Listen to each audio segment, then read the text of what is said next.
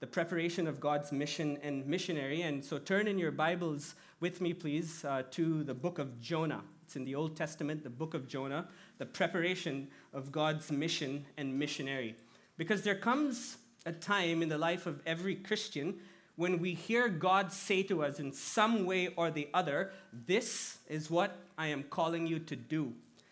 Now, if a person is ready, if they are willing, more often than not, he or she will respond with obedience and experience the power and the blessing of God. But what if, when God calls you to a certain task, you run away as if you never heard him? What if? Today we'll witness from the life of Jonah how God prepares us for the mission that he calls us to when we resist him. Because every time God asks us to do something and we say, "I don't feel like it," and begin running in the opposite direction, it shows spiritual immaturity and complacence or even pride. When it happens in the life of an individual, this always ends up in a downward spiral, both spiritually and more tangibly. When a church or the church does not remain true to God's mission, we become like the world. And church history shows that corporate disobedience often results in the formation of a cult or a church gone apostate. Now, whether it's individuals or churches, God disciplines us to make us usable in his hands. And the prophet Jonah lived during the time of Jeroboam II. He was one of Israel's most prosperous kings. And during the time of Jeroboam, the people of Israel and the priests of Israel alike grew complacent, and they did things their own way in autonomy from God. And one of Jonah's contemporaries, the prophet Amos, describes the spiritual climate of Israel during this time. He records for us that God caused multiple adversities to draw his people back to himself. But each time, the Bible says, and the repeated complaint is, "And yet you have not returned to me, says the Lord." What would it take for Israel to return to the Lord? One of the things that it would take is for people to see the unfolding of God's purposes in the light of how God prepared his servants, the prophets, specifically Jonah in this context. And so the question we're asking of the text tonight is, how does God prepare to accomplish his mission in the world and in the lives of his erring missionaries? How does God prepare to accomplish his mission in the world and in the lives of his erring missionaries? I want us to notice from this text tonight 4 moves that God makes to get the attention of the world and of his servants. First of all, God redirects the lives of the servants he chooses. God redirects the lives of the servants he chooses. Notice that the Bible says in Jonah chapter 1, the word of the Lord came to Jonah, the son of Amittai, saying, "Arise, go to Nineveh, the great city, and cry against it, for their wickedness has come up before me." But Jonah rose up to flee to Tarshish from the presence of the Lord. So he went down to Joppa, found a ship which was going to Tarshish, paid its fare, and went down into it to go with them to Tarshish from the presence of the Lord. The word of the Lord comes to Jonah. Arise, go to Nineveh. He flouts the command of God. He arises and he goes in the completely opposite direction. Jonah, whose name means dove, thinks that he can actually fly away and escape the presence of the Lord. This is one of Israel's prophets. He's supposed to know better. But like the many pagans around him, Jonah began to think that the God he served was only a territorial God whose influence extended only over Israel, and if somehow he got out of Israel, he would get out of God's coverage area. Jonah taught that. It seems like Jonah knew nothing of the attribute of God that we call the omnipresence of God. And if Jonah knew of God's omnipresence, he was in a practical sort of denial.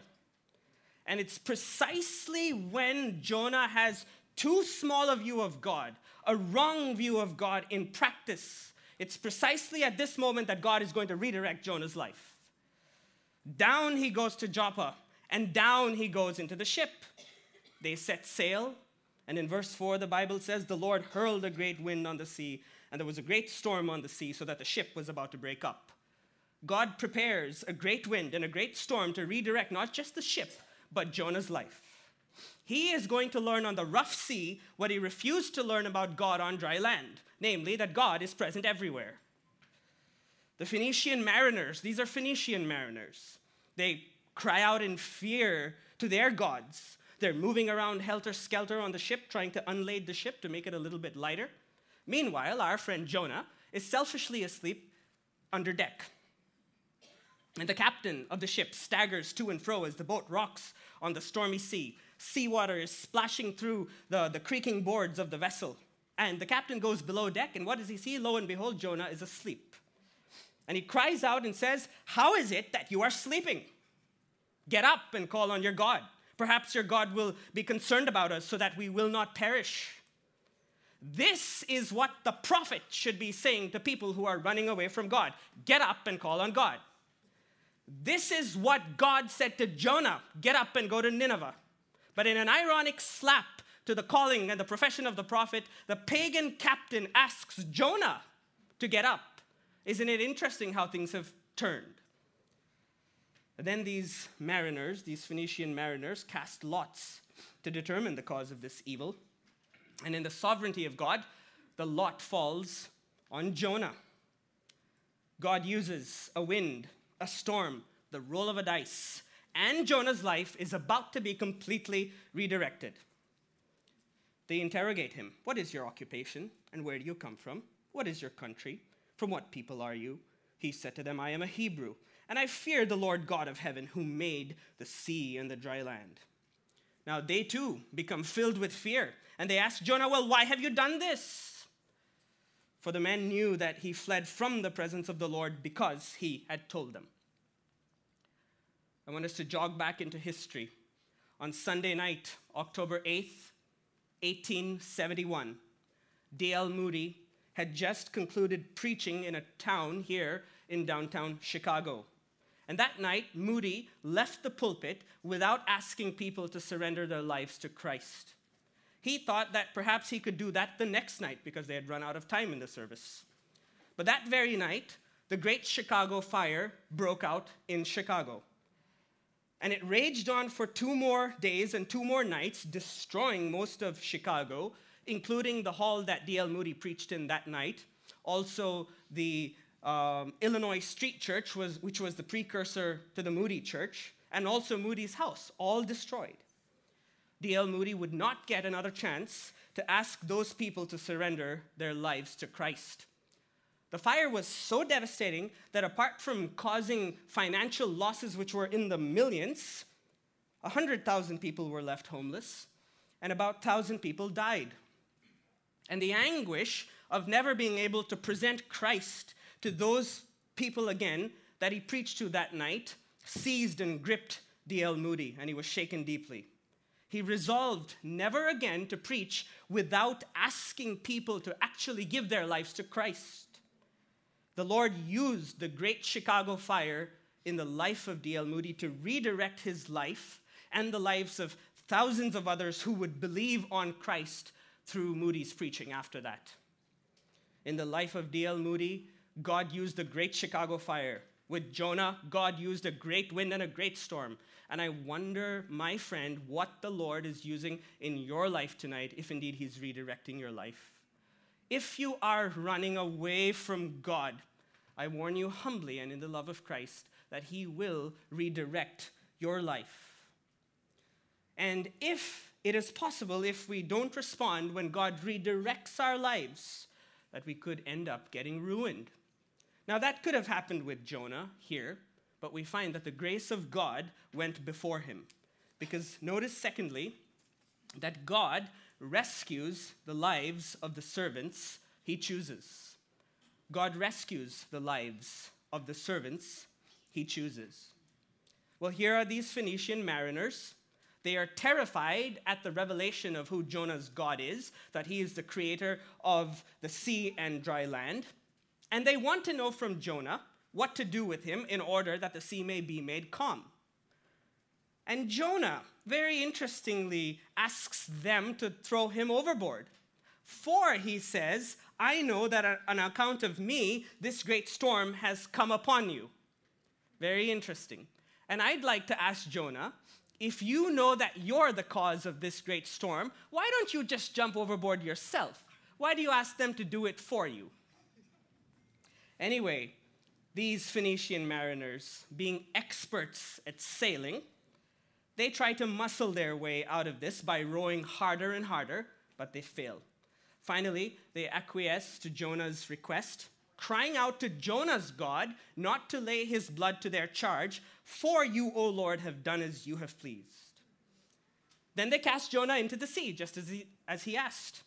And no sooner than Jonah's body breaks the skin of the water and he begins to sink, then the sea stands still. And these Phoenician mariners are flabbergasted when this happens. Now, if you studied missions, or if you are studying missions, offering to be thrown overboard as a method of missions is not something that is taught in seminary or in Bible college. And still we find that God uses this method and his erring missionary to rescue these mariners physically and also, it seems, spiritually. Because then the Bible says, after this, they feared the Lord greatly, and they offered a sacrifice to the Lord and made vows. Interesting. And all of this having happened, now Jonah needs rescuing. The Bible says, and the Lord prepared a great fish to swallow Jonah. And Jonah was in the stomach of the fish 3 days and 3 nights. God prepared a great fish to rescue the life of his servant from physical death, but also from spiritual apathy. And you know, God's ability to get people's attention and rescue them using nature was not limited to Jonah's time. In 1812, when Napoleon's Grand Army of France was set to attack Russia, the then Tsar of Russia, godless Alexander I, was suddenly caused to fear God. Alexander I of Russia was a vile man. So vile was he that he fired the then present Archbishop of the Orthodox Church and appointed a man who was known for his immorality as the new archbishop in hope of getting some support for his own immorality. But surprise of surprises, when the new archbishop took office, God got a hold of his heart and Alexander no longer had a support in his sin. Anyway, there is Moscow, surrounded by the Grand Army of France and Napoleon. The spires of Moscow have already been set ablaze, and defeat is inevitable. Godless Tsar Alexander I is desperate, and so he enters a church there in St. Petersburg, and he falls on his face before God in that church, pleading for the deliverance of his nation. And in answer to this repentant ruler, God immediately sends the severe Russian winter. Napoleon's army can no longer take it, and they're sent packing. God brought Alexander I to his knees and then prepared the severe Russian winter to rescue him and also to rescue all of Russia. And most often, before we are rendered rescuable, we are first humbled by God, whether individually or whether corporately.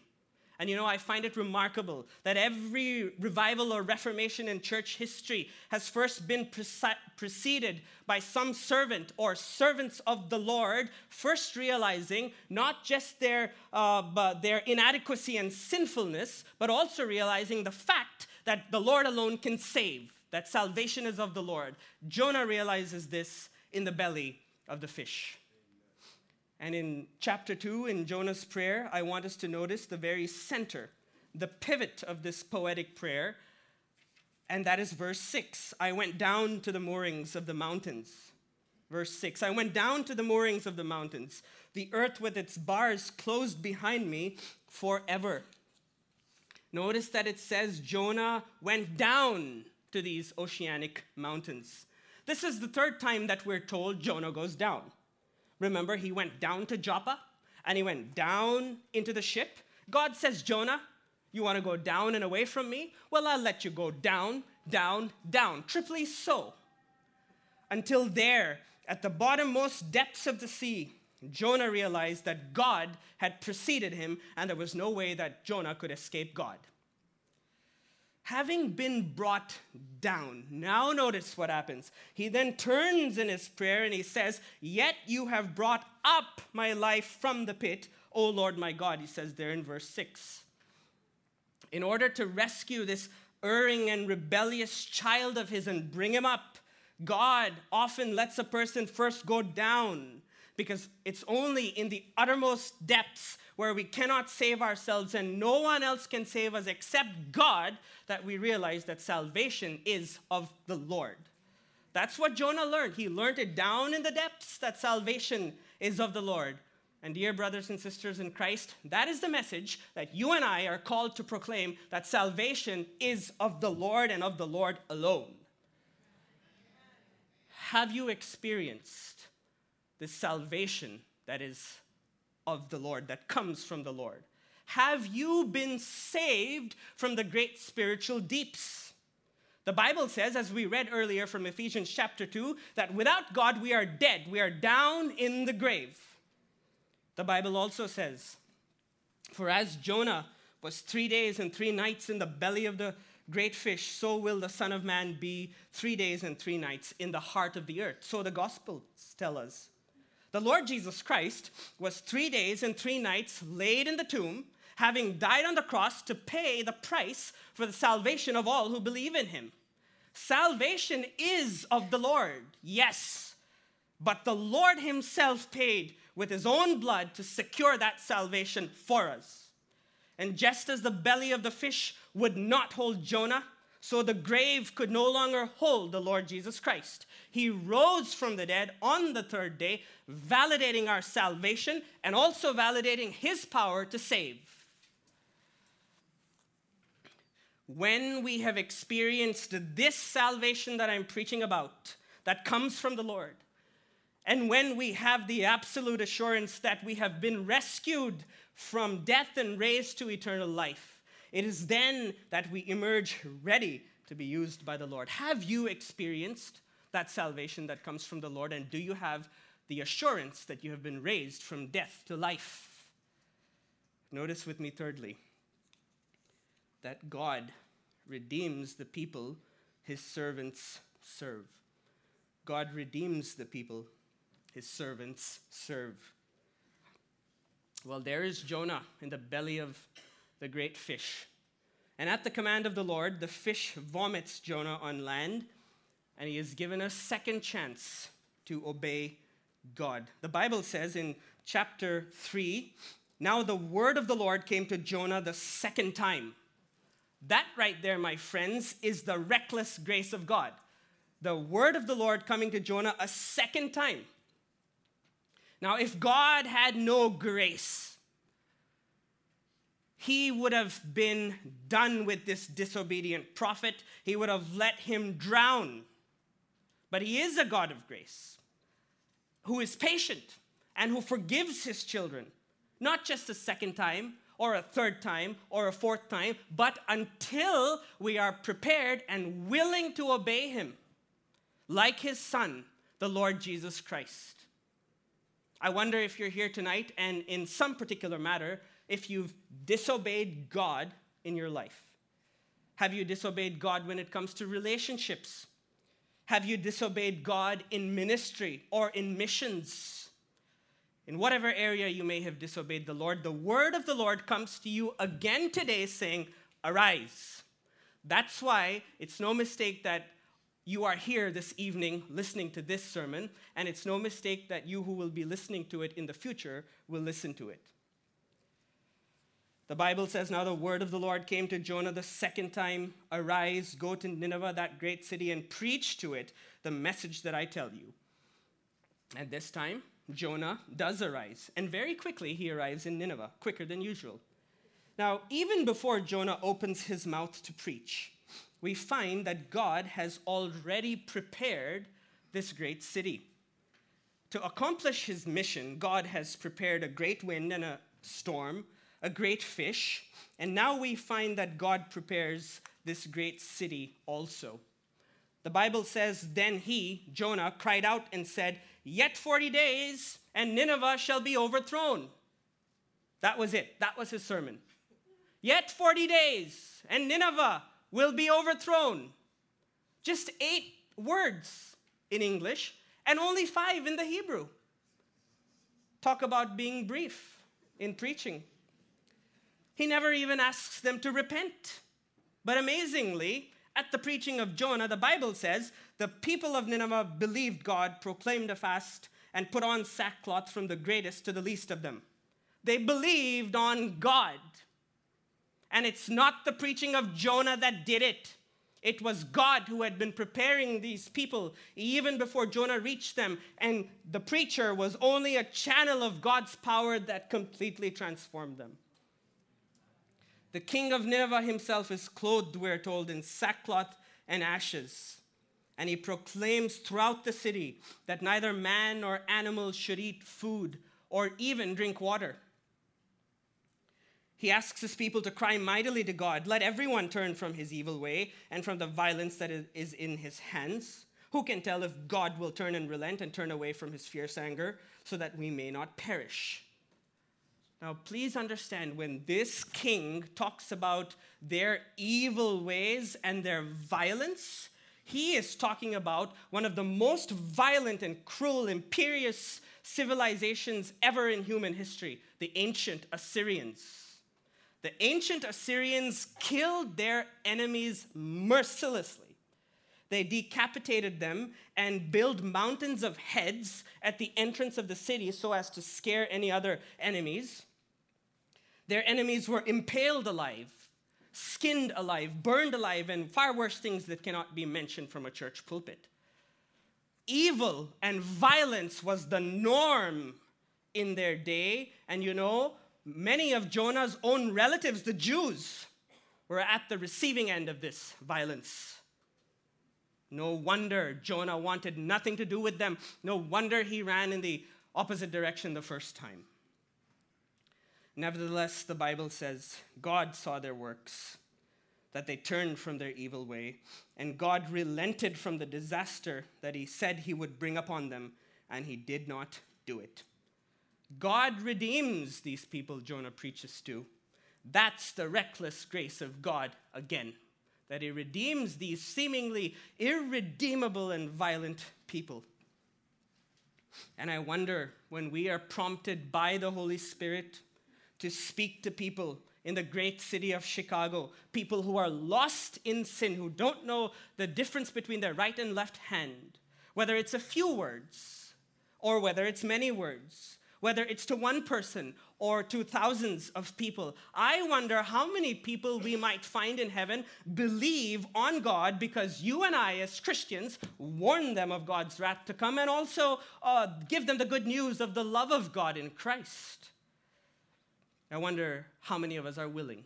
If we are willing, you will find that God has already been preparing people, the people that you talk to, for the words that he gives you to speak at that very moment.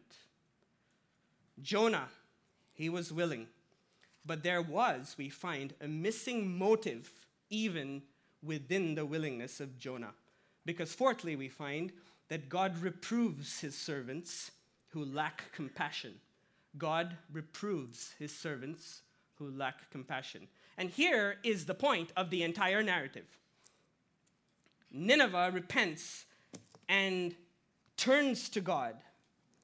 And instead of rejoicing, the Bible says that it displeased Jonah and he became angry. I don't know of any missionary or evangelist who would become angry when the people that they are serving to turn to Christ. But it displeased Jonah, the Bible says, and he became angry, very angry. And he begins dialoguing with God. And he says, I knew this would happen. I knew that if I went there and if I preached to them, because you are merciful and because you are gracious and compassionate, I knew that you would spare them. And now since they have repented and since you have spared them, now I want to die. The Lord said, do you have good reason to be angry? He didn't even have to say good. If he said, do you have any reason to be angry, that would be enough. But he says, do you have good reason to be angry? Now, humanly, again, we cannot be so easily dismissive of Jonah's anger. Remember, these cruel Assyrians had murdered some of Jonah's own people. So for the sake of understanding what's going on here, please imagine this with me. Just imagine.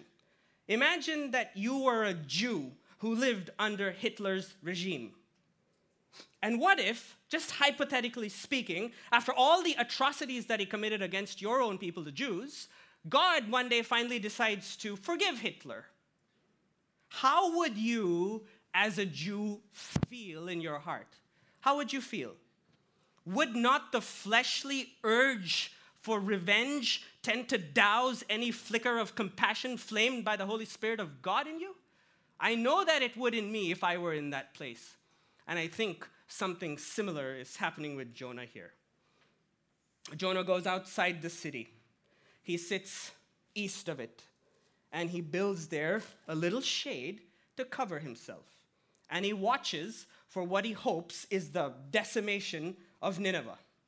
And as he's watching, instead, the Bible says, in contrast, the Lord appointed a plant, and it grew up over Jonah. I'm in chapter 4, by the way, in verse 6. The Lord appointed a plant, and it grew up over Jonah to be a shade over his head, to deliver him from his discomfort. From his discomfort. And suddenly Jonah rejoices. By the way, I want to ask us, what do we rejoice and what do we cry over? Do we rejoice or cry over petty comforts and discomforts, such as the pews in our church, perhaps, while people in India and the Middle East, for example, are being, as of today, being evicted from their church buildings and sometimes being killed for the faith? Think about that. The next day, God prepares a worm to destroy the plant. And when the sun rises, God prepares a scorching east wind. Jonah becomes faint and says, "Death is better to me than life." You see, God prepared the plant, the worm, and the wind to reprove Jonah and show him that his anger toward God was unwarranted, and instead that he needed compassion. Then God said to Jonah, "Do you have good reason to be angry about the plant?" This is the second time God asks Jonah. Jonah replies, "I do have good reason to be angry, even to death." Then the Lord said, "You had compassion on the plant, for which you did not work, and which you did not cause to grow, which came up overnight and perished overnight. Should I not have compassion on Nineveh, the great city, in which there are more than 120,000 people who do not know the difference between their right hand and left, as well as many animals?" And the question remains unanswered. Why? So that we may answer, not just in word, but in deed. If Jonah had compassion on the perishing plant, should God not have compassion on perishing people? God should, and God does, we're told, have compassion on perishing people. And God calls us also to cultivate compassion for the lost, just as we would cultivate a plant. God calls us to cultivate compassion for the lost. You see, please hear me now. The Lord is not so bothered about his message that he forgets to conform the messenger to his message. Not so bothered about his message that he forgets to conform the messenger to his message. God does not just pursue the people he sends his messengers to with his message. No, he also pursues the messenger who carries his message. He's also pursuing the preachers and the teachers and the missionaries who carry his message. And I would just like to say, as one who is called to preach, that I have often sorely felt the chastening hand of God in my own life to make me more like the Lord Jesus Christ. I've felt that. And I've often remained in the dark about what God is doing in the various circumstances of my own life. So I can relate just a little bit here with Jonah. I wonder if you can. Can you relate with what God is doing in Jonah's life here? And for every Christian here are these wise words, credited to anonymity, which I hope will bring you comfort. Perhaps you've heard them before. When God wants to drill a man and thrill a man and skill a man, when God wants to mold a man to play the noblest part, when he yearns with all his heart to create so great and so bold a man that all the world shall be amazed, watch his methods, watch his ways. How he ruthlessly perfects whom he royally elects. How he hammers him and hurts him and with mighty blows converts him into trial shapes of clay, which only God can understand, while his tortured heart is crying and he lifts beseeching hands.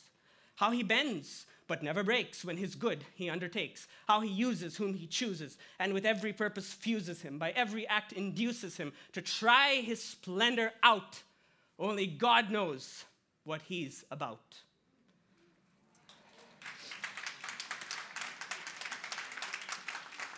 God knows what he is doing. God knows what he is doing, making you and I more like the Lord Jesus Christ, whose message we carry, causing us to become obedient to him and filled with compassion for people. So it is that God prepares us to accomplish the mission that he appoints us to. And he does it by redirecting our lives, by rescuing our lives, redeeming the people we serve, and reproving us when we lack compassion. As we close, I'd like to ask you tonight, if God is calling you to some specific mission in life and you are found running in the opposite direction from God. If so, I want to urge you not to run away from God, but to run to him instead, which is far better for you. God is giving you another chance to rededicate yourself and to accomplish the mission that he has given you for his glory. Maybe someone here tonight needs to yield to God's call to full-time ministry or full-time missions. Perhaps it is a personal situation that God is calling you to obedience in. Or perhaps it could be that you're here and you've never given your life to Christ, and God is calling you to give your life to Christ. I'd like to ask our prayer partners to get up a little bit earlier than usual and go to the front. And if you sense that God is calling you to obey him in some way, whether that is personally, in some way you need to be obedient to him, or whether he's calling you to give your life to full-time ministry or missions, or whether God is calling you to give your life to Christ for the first time. Even as I end, and even as we sing the song of response that we will sing, I'd like for you to consider not leaving this place tonight without responding in obedience to God.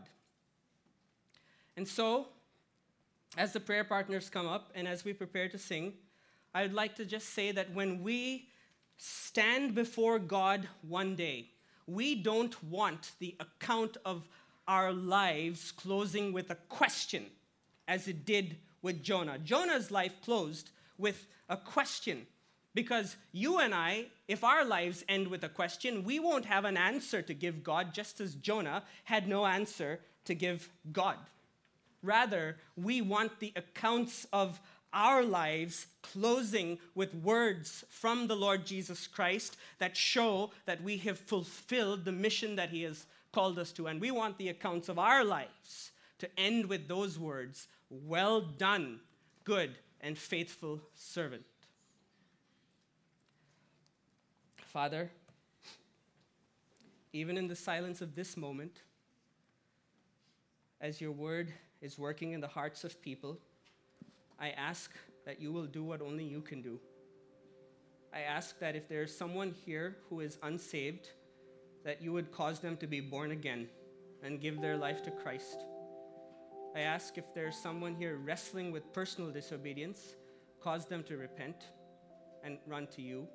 And if somebody has been struggling with the call to missions or ministry, do that in their life as well. Cause them to give their life to you completely. And do this for the honor and the glory of your Son's name. In Jesus' name we pray. Amen.